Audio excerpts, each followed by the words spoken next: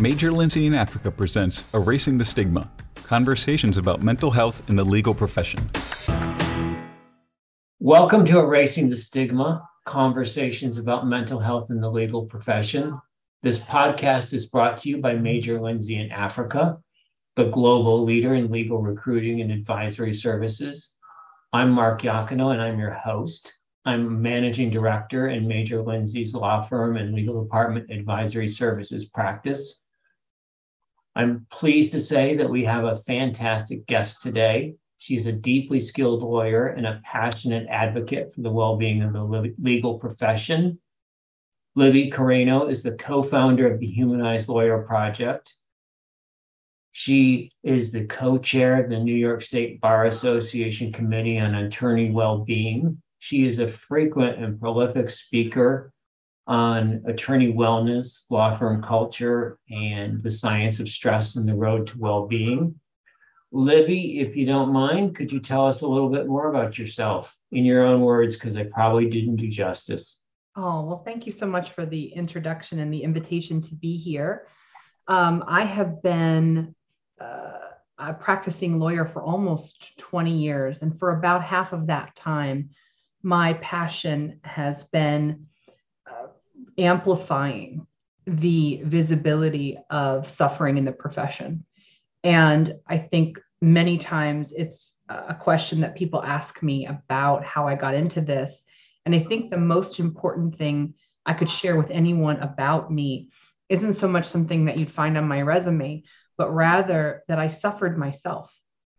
I suffered from my first entry, my first job, which was riddled with behaviors that I now know to be trauma producing. I saw people suffer with addiction issues, which I wrote about in the New York State Bar Journal. I noticed ever increasing rates of dissatisfaction in my colleagues. And finally, there was a moment where I just decided the time had come to stand up and say something. I never thought all these years later it would lead to this type of movement, but I am so glad to be here. And I'm glad to have arrived having these conversations, because when I first started, no one would talk about this with me. I read something very poignant in your background briefing that I did, in that you, as a young lawyer, sort of watched a colleague slip away. I did. And that you knew intuitively he was slipping, and it was beginning to manifest itself. And that was sort of a cataclysmic event for you, because the decision after that happened was never to let it slip away again. Is that fair? I think that's fair. I was haunted by my silence. I was haunted by the fact that I could see. I had been raised in a recovery household. I knew better. I could not find my voice. I could not find a way to either approach my colleague or firm leadership to say, I think this person is struggling. I self-doubted along the way my own observations, which, by the way, in some ways is the hallmark of legal training, is to push down your inner knowing for apparently a higher intelligence that may or may not exist. And I was suffering from that. I thought I didn't know better. Someone else should take care of this or whatever.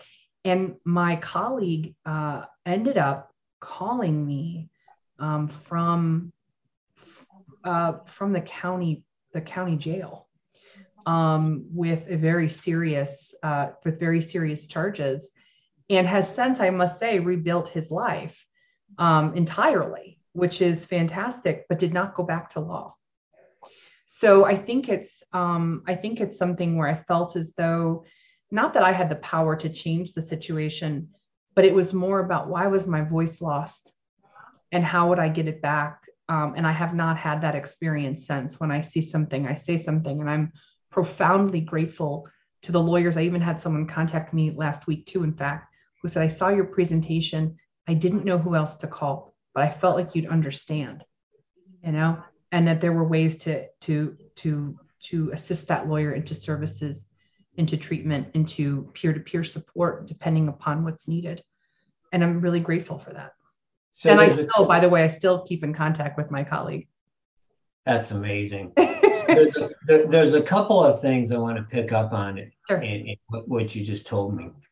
And one is the fact that although we deal with clients and we're supposed to be trusted advisors, we sort of counter program against our intuition. It's as if intuitive and visceral processing of emotions and circumstances are expected to be factored out for something that's supposedly better, but not empirically proven to be better, in my view. It is, yes. So that's one of what Dr. O'Hare and I, who is my partner, we talk about the dysfunctional myths upon which law is based and built and self-reinforcing. That's one of the myths, that in fact, you are a better lawyer without emotions. We call that the systemic emotional amputation in our work. The removal of emotional processing over time, either because it's based upon a belief that it's inherently unreliable or it's inconvenient. But either way, it is a dehumanizing and it's a less than human process. And we think we are supposed to be, I think, as Aristotle said, free from passion. That makes our judgment cloudy. And I think to its extreme, maybe that's true. We all have to learn to stay emotionally sober, as it were. We can't fly off the handle, certainly. But there's a difference, and there's a middle path in being able to still stay in our emotions and have capacity for them, and to be able to trust our intuition, because at the end of the day, we are a service-based profession. We are in service to other humans who are going to have those feelings and experiences. And we do a terrible job as a profession, giving people the tools and resources they need to be in service with other humans. Starting with the Hazelden study and working forward to the ALM surveys, and my sort of deep interest in men's mental health, and having spent 25 years in the law firm environment, to me, it's like the perfect cauldron of dysfunction, right? Because irrational concepts of what masculinity means kind of converge and overlay with these myths about what you have to do to be a good lawyer. And it sort of transcends into feeding the stigma that keeps you from getting help. So in many ways, I think the Hazelden study showed women participants had higher rates of anxiety, male participants had higher rates of depression and substance abuse for exactly those reasons. Those myths reinforce already other false myths about what it means to be, male, much less a male lawyer.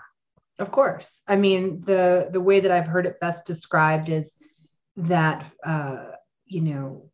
anxiety is hypervigilance and depression is a frozen feeling or a frozen state. Now, that's a very simplistic way of saying it, and I mean nothing empirical about that to anyone who knows better than me. I'm simply saying it as a visual to say that if you are untrained in feelings, if you're trained to push them down, they get frozen. And if you're trained to always be on a high alert for any expression of emotions, then that leads into hypervigilance for women. So, or worrying or being found out or, imposter syndrome or whatever, the ideas of the things that women, by and large, not everyone, suffer from. And so I think that there is a lot to the law firm, the current, because it wasn't always this way, but the current law firm paradigm that is really, really toxic. And it's not just the mental health aspect. It is, in fact, the incentivization and reward system. It is this idea that I had a group of lawyers ask me once, well, Libby, what is it that we're supposed to do? And I said, well, the first thing is you could have a relationship with your own priorities that's honest. So if you're keeping someone around because they're a rainmaker, be honest about that. But don't let them touch and harm others if they are, in fact, a toxic person who has a high turnover rate, who is expending foreign resources in trying to mitigate behaviors that are considered toxic. The other is that we reward lone wolves. And as I've said often in talks, most of the time I hear managing partners say things like, well, I want a person, they usually say, I really want the guy I can throw into the deep end of the pool and can figure out how to swim himself out. That's the person I want, that highly resilient, highly individual focused person. And the thing I always say to them is, lone wolves are studied for their aberrance, for their psychological aberrance. They are unable to hunt with the others. They cannot be on a team.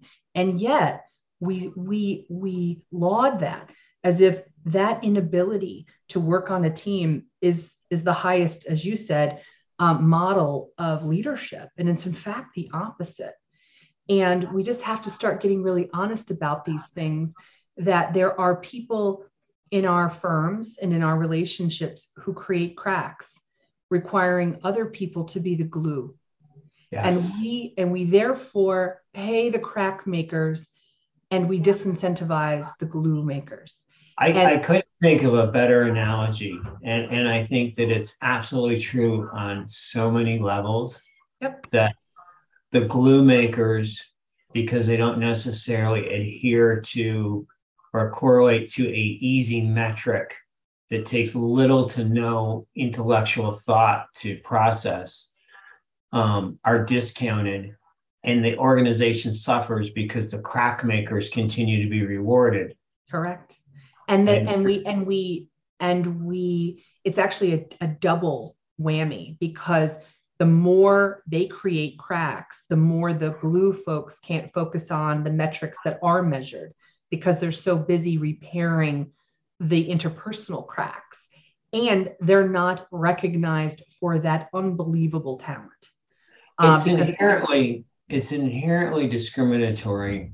It is. Against those who actually care about the health of the organization and the development of their peers, because you're penalized for doing that. Correct. You're penalized for mentoring people. You're penalized for the time you spent helping someone cope with someone whose behavior is toxic or selfish. And it just sort of perpetuates the erroneous myth of that value is sort of a one-sided, narrow transom kind of thing. Well, value is commodity, or is some type of widget. And if you read the work by Professor Jared Reich, there, the Capitalizing on the Well-Being of Lawyers, he goes back through the history of law firm evolution, and it actually used to be based upon mentorship and sort of the old guild model of professional development. And over the course of the last 40 years has been this commodification or this corporatization of, law firms and lawyers in general, of the profession, with this belief that profits can ever go skyward. In an industry that is inherently based on time, which is a limited resource. So how do you do that without beginning to lose those pieces that made it professional and into a commodity? And every time that happens, we're going to see an increasing dehumanization of lawyers. And by dehumanization, I mean treating lawyers like a part that fits in a car, as opposed to the creative, multifaceted, dynamic individuals that they are and the problems that they're facing. We so much want to routinize things. We want to count their keystrokes. We want to count their eye movements. We want to see how much time they're sitting down versus standing up. Every part of their day has to be accounted for. These types of things that actually speak to the eroding of the humanity, not the increasing nature of it. And it will take a lot of redevelopment of skills and the breaking of myths. At least that's what we're doing at the Humanized Lawyer Project, is to look at those things that we have gotten so far off course before it's too late. Because fiduciaries, which is obviously what we are charged with a higher burden than others in corporate America, and having a robotic approach to how we practice law doesn't serve the public, and it doesn't serve our ethics. No, it doesn't. And one of the things I think about sort of as a sports analogy is how many teams have gone out and bought all the best talent Mhm. and they haven't succeeded because all these people are used to being the talent. But how have organizations that have figured out what roles they need to fill, what skill sets they need to fill, and it may not translate into big numbers, but as a team, they're durable and resilient and can adapt because not everybody's used to being the one. Yeah. And and I we have, don't look at law firms like a mosaic, or we don't look at a lot of organizations that provide legal services like a mosaic, right? Where right. you We have don't equally celebrate. valuable parts of the team that have different metrics because they are in different roles, but together you have a stronger organization. Mhm. And I think that we also, as a profession, don't celebrate the ones who are getting it right. We play towards these ranking systems outside of ourselves that rank law firms, the MLaw 100 or the whatever you want to call it. And there's these, and what's the top ranking? It's the profit generation annually. So Profit per partner, revenue per lawyer. yeah, I mean, who cares? We're not even trying. Let's not even pretend. We don't have a single metric other than that to rank firms. But there are firms out there who are doing it right. There are firms out there who are putting resources towards finding out what works. And many, many times, when I'm asked to go speak into a law firm, I decline because I don't believe in the one-off. I don't believe saying, hey, we got this one program for you. We're addressing well-being. It's just not true. But I can say because of that, there are firms that are trying to address this from a value standpoint. They're trying to bring the value discussion of well-being out of the benefits department and into leadership, into the management structure, into the partnership agreements. One suggestion I gave, it may sound off the wall, but we've got to start getting creative. I said, if you've got a partner who has, 10 associates in 2 years, all with terrible exit interviews, what keeps you from going to them and saying, I may not have a clause in the partnership agreement that will allow me to oust you, but what we're going to do is we're going to hire a glue person in between you and your staff, and we're going to take it out of your budget because you're not going to be allowed to deal with the essentially the staff anymore because we can't afford it as a firm. We've got to start getting the courage to have conversations, to call those things out, or we're going to continue to reward, tolerate, or approve of behaviors that we know are toxic. I want to step back for just a second to what inspired all this. When you decided you were going to be heard after your colleagues sort of slipped away for a while, mm-hmm. How did you operationalize that? How did you decide to be heard and then actually be heard? Because I think that's an interesting paradigm shift you made, mm-hmm. but not always one that has a clear route to realization. It wasn't pretty. I mean, my journey wasn't pretty. I think there was an expression I heard once, and I think it's in Saint Teresa of Avila's writings. She describes something as the dark night of the soul. There's a moment where you can have sort of this awakening on a consciousness level or as an existential level, and then you have to catch up to it on earth time. And the difference between those two things is the time you'll spend in the dark night of the soul. So I had that for years, trying to understand what I could intuit, what I could feel, what I knew needed to be said. And then also finding the courage to break out of the group, because the risk to me was no one will hire me. No one will think I'm credible. I'll be cast out, which is of course a natural human fear whenever we get into tribal dynamics, and to not be accepted as a member of the group or seen as legitimate. And I had to go through a process within myself that took time. To do my own inner self work to get to a place where I could live and speak from the heart, and the consequences were going to be what they were going to be.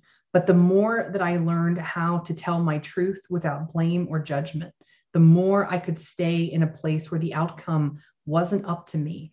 And I didn't have to seek validation or approval or agreement from my colleagues. I just had to live as myself.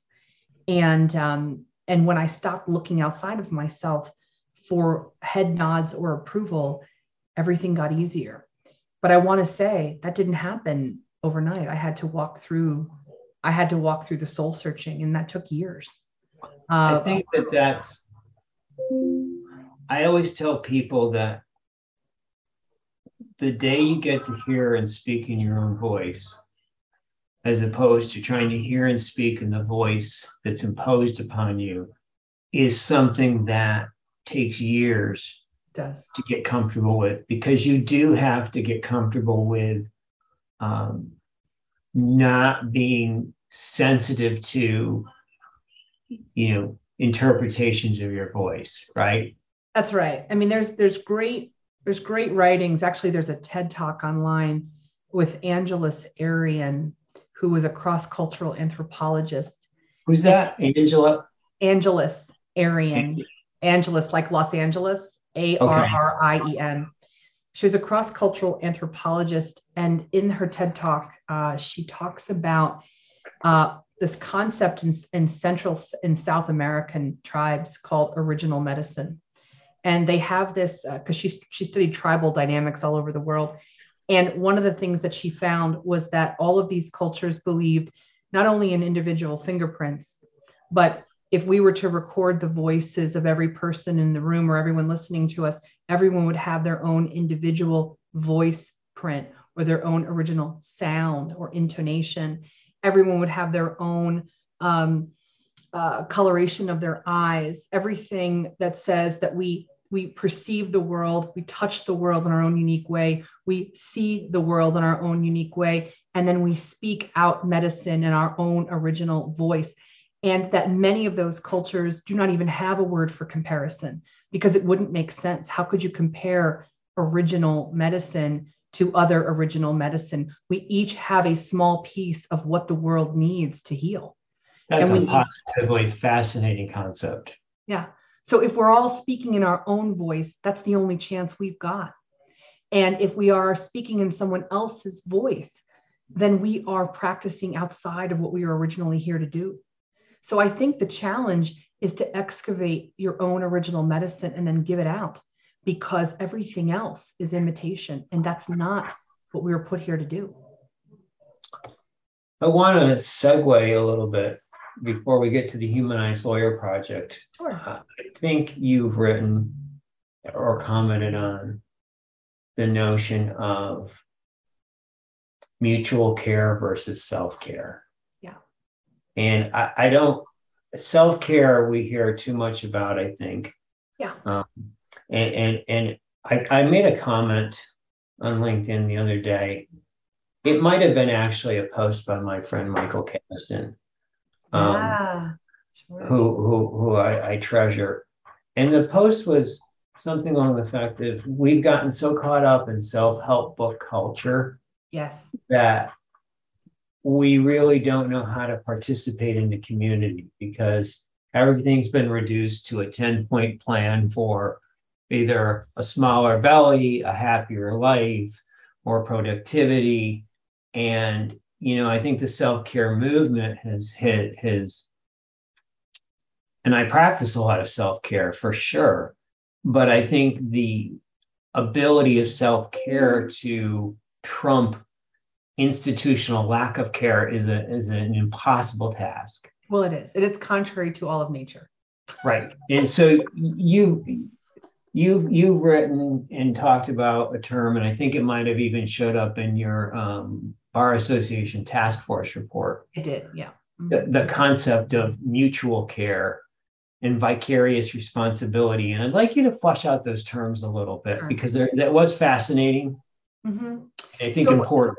Yeah. So one of the things that comes up over and over again of surveys of lawyers, surveys and memes, and, because I got to tell you something, young associates are funny.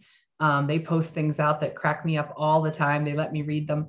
But so kudos to their creativity. But in that is the truth that self-care once again places the burden back on the individual.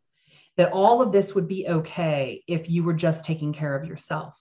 And that's not to say that self-care is not important. In fact, it's critical, but it also allows the self-recrimination, this always facing inward. I must be the usual suspect. It has to be me. I could overcome this.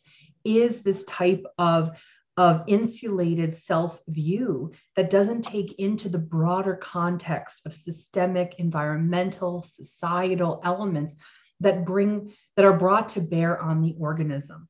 And we know that nature itself is a closed system, that everything relates to everything else. And to study an organism outside of its elements would make no sense. You can't really take someone out. So we can't study ourselves just in parts. We can't have 300,000 practicing lawyers in New York State and study each one individually as their own, their own self-care plan or program. We have an obligation, a collective obligation, to also ensure mutual care, so that it is a both and rather than an either or. That we are. Good. And I sort of analogize it in this way, and it's an extreme, but we can't ask a single parent in an underserved community with no support and not enough social services to take care of themselves by practicing yoga and walking every day. That's right. Right? They have to get their kid to school. They have to get meals on the table. They have to figure out how to pay for it. They have to figure out how to help their kid with homework. It's an inherently ridiculous ask to say, oh, you should take an hour to do yoga. But look how fast lawyers will pick that up as a personal failing. Yeah. They will pick it up and they will take it because we are so overly responsible. We're some of the most responsible people that operate in our culture. Because we're trained that we shouldn't need help. Yes. So we immediately, if something goes wrong, we call this in the Humanized Lawyer Project a dysfunctional locus of control, right? That's what it's called. But I must be at the center of everything. So while the self-help movement has kind of put us into a corner a little bit, it's amplified in law culture because, number one, we don't seek out additional help. We do not look at mutual care. And frankly, as I posted about this, that community is in fact immunity. When we led, Dr. O'Hare and I led the Lawyer to Lawyer Wellbeing Roundtable for 54 weeks during COVID. We ran a 1-hour drop-in confidential session that had lawyers as far away as Austria in it once a week. What we discovered was that over the course of 50 weeks or so, all the walls started to drop down and people shared and they talked and they said, for the first time in 30 years, I did not know my colleagues suffered with these same things. I did not know that I wasn't the only one. So willing to pick up the responsibility of everything going wrong and hold it all by ourselves. And early on in my podcasting days here at MLA, one of my first guests was a clinical psychologist at the University of British Columbia, Dr. John Ogrodnichuk, who started an men's mental health thing. I will send you the details afterwards. Please. But one of the things that they do from the outset is normalize depression, right? Yep. That it's not abnormal, that what you're feeling, you're not an outlier, you're an inlier. And I think that's the value of community. It is. You find so many people. One of the things about doing this podcast that's been positively life affirming is people telling me their stories, me telling them my story, and finding out that lots of people have compelling stories. Yeah. And being able to hold each other's story. That's the other thing, is like the ability to create psychologically safe space for our fellows who have things that they need to share. And when we are disconnected from our own selves, we can't possibly connect with another. That's where self-care and mutual care are intertwined. The more that we have lawyers connected with self, who are humanized, who are open, who are oriented towards both self and others, that's where we can get into creating the kind of community that's safe for other people to come forward and do more sharing. And Dr. O'Hara and I saw that over the course of a year. It was a group that really had each other's backs. They knew how to listen without advice giving. They knew how to talk without shaming. They knew how to stay focused on their story instead of everyone else's. And they started to really come to count on one another. And I think that is something that our profession could do so much more of, is creating those places where things that we suffer with are normalized. By having both internal communities as well as external communities. Absolutely. So that you're not looking always outside the firm or your place of employment for that kind of support, but having it available in more than one location. Mm-hmm. Now, I think, would be a perfect segue to the Humanized Lawyer Project, which is obviously a very passionate endeavor for you and your partner. But it also seems like it's really an attempt to do some innovative things in a systemic way. Yes. So the Humanized Lawyer Project is really the culmination of Dr. O'Hara and my work over the past 10 years. We have been working on this issue with lawyers in New York State specifically for quite some time. And we've had the benefit of podcasting. We've had the benefit of the Lawyer to Lawyer Wellbeing Roundtable.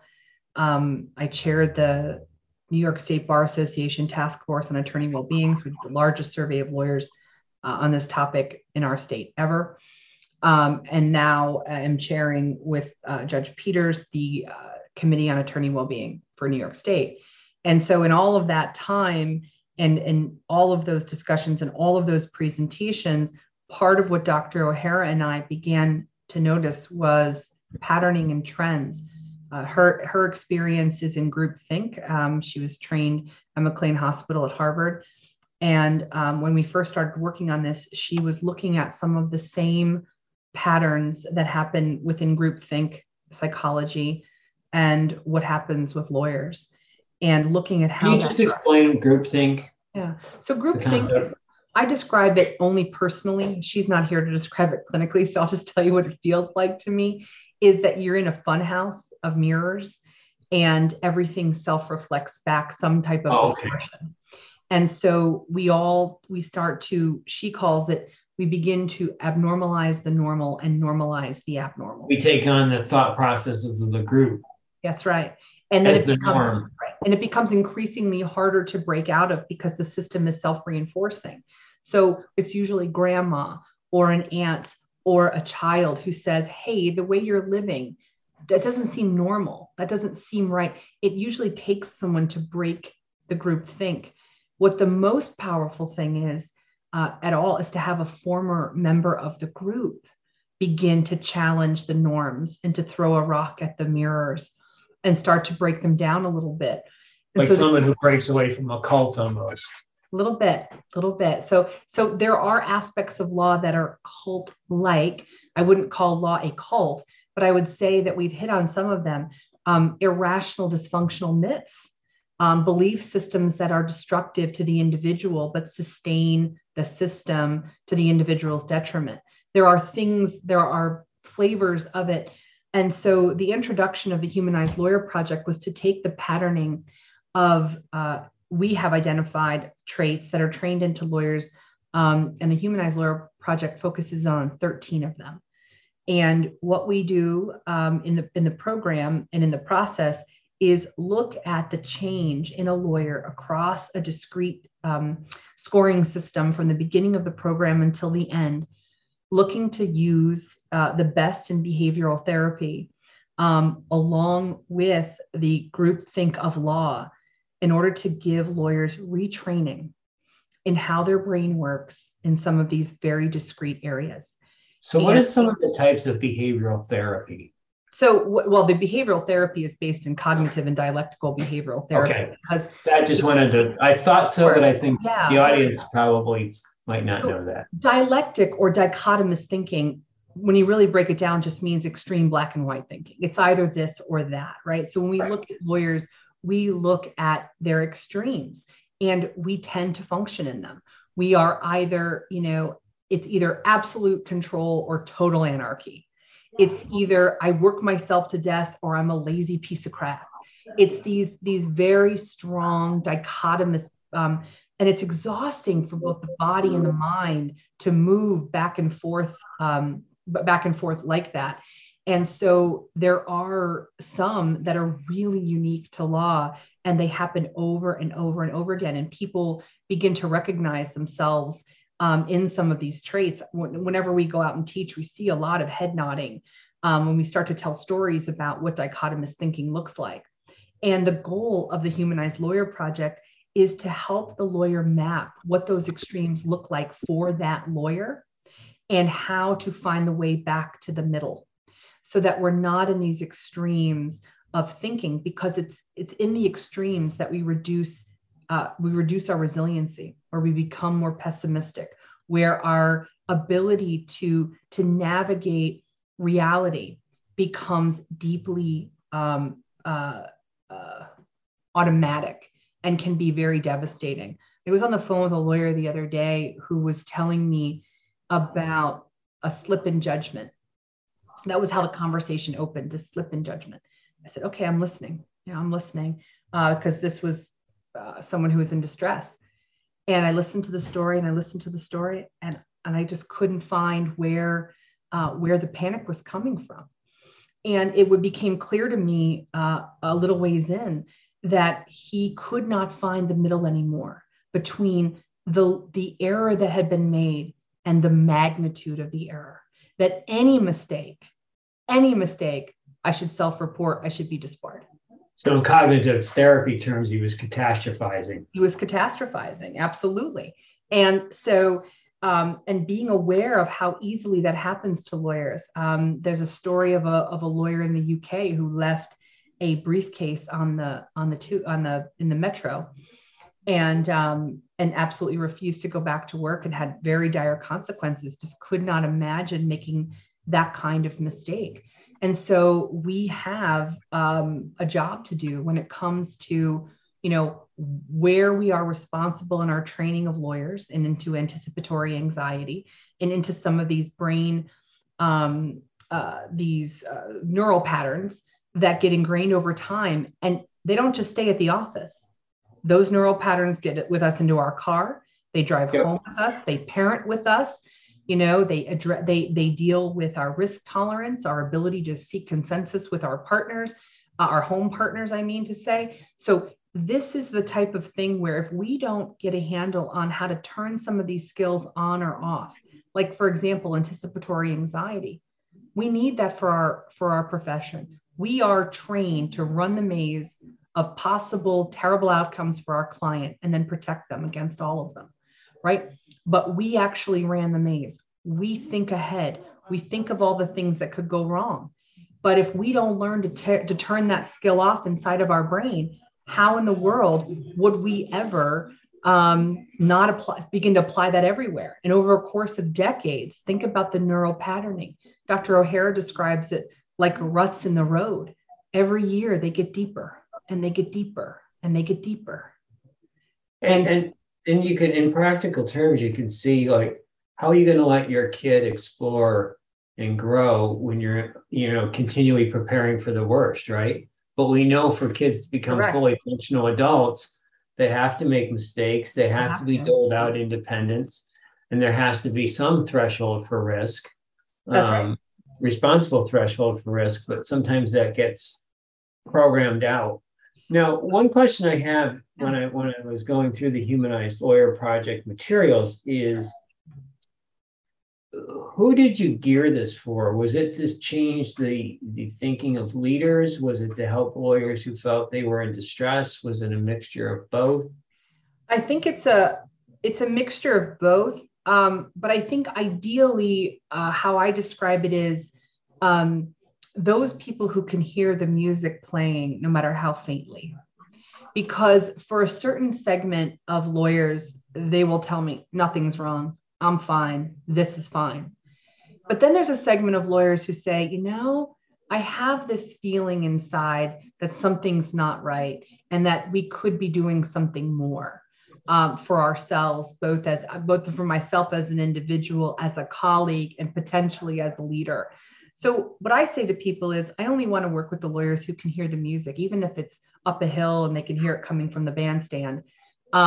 Those are the people who are going to be drawn to looking at doing things a different way, who are going to look at saying, perhaps there is skill development that would assist me. So I think of it as our lawyers who are going to ascend into positions of leadership, who do not want to do things the same way, and who really do believe that being able to normalize some of our behaviors and have skills to combat them for our own health and well-being and our systemic stability are the people that I think will be drawn to this program and the lawyers that we're working with already.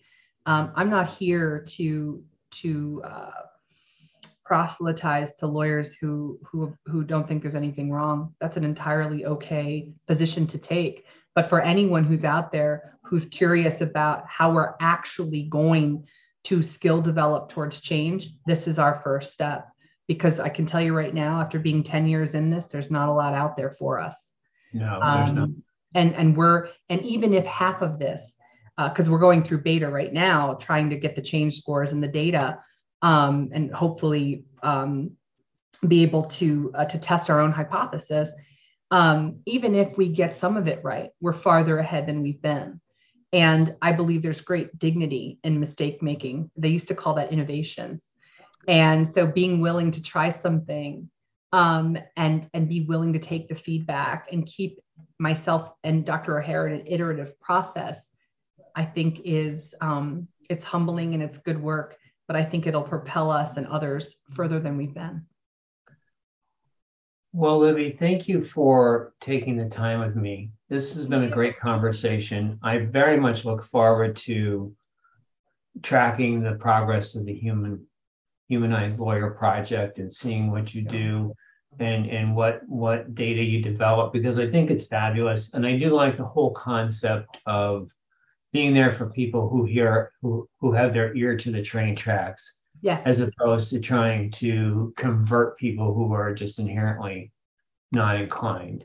It's a tribe thing, If this resonates with you, you're in the right place. If it doesn't, that's okay.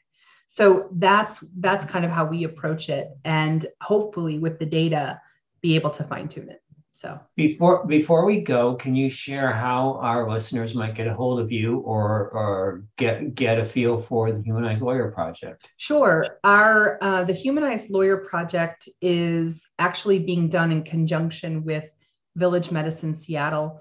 Because it is in fact clinic-based, so it has HIPAA compliance components as well. So they're our medical partner on this one.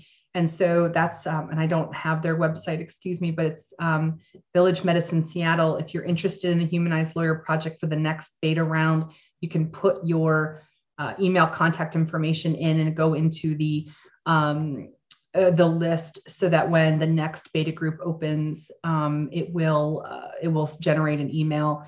Washington State has officially issued CLE credit for the Humanized Lawyer Project, which is fantastic. And we have 2 other states that we're working on right now as well. So to open beta groups there, to open for them to also be able to receive CLE credit. So keep your eyes open. And but if you're interested, definitely, and we'll work with whatever state to try to get it certified. Yeah, and I was on their website yesterday, and it looks like it's got a lot of holistic elements to how it approaches health.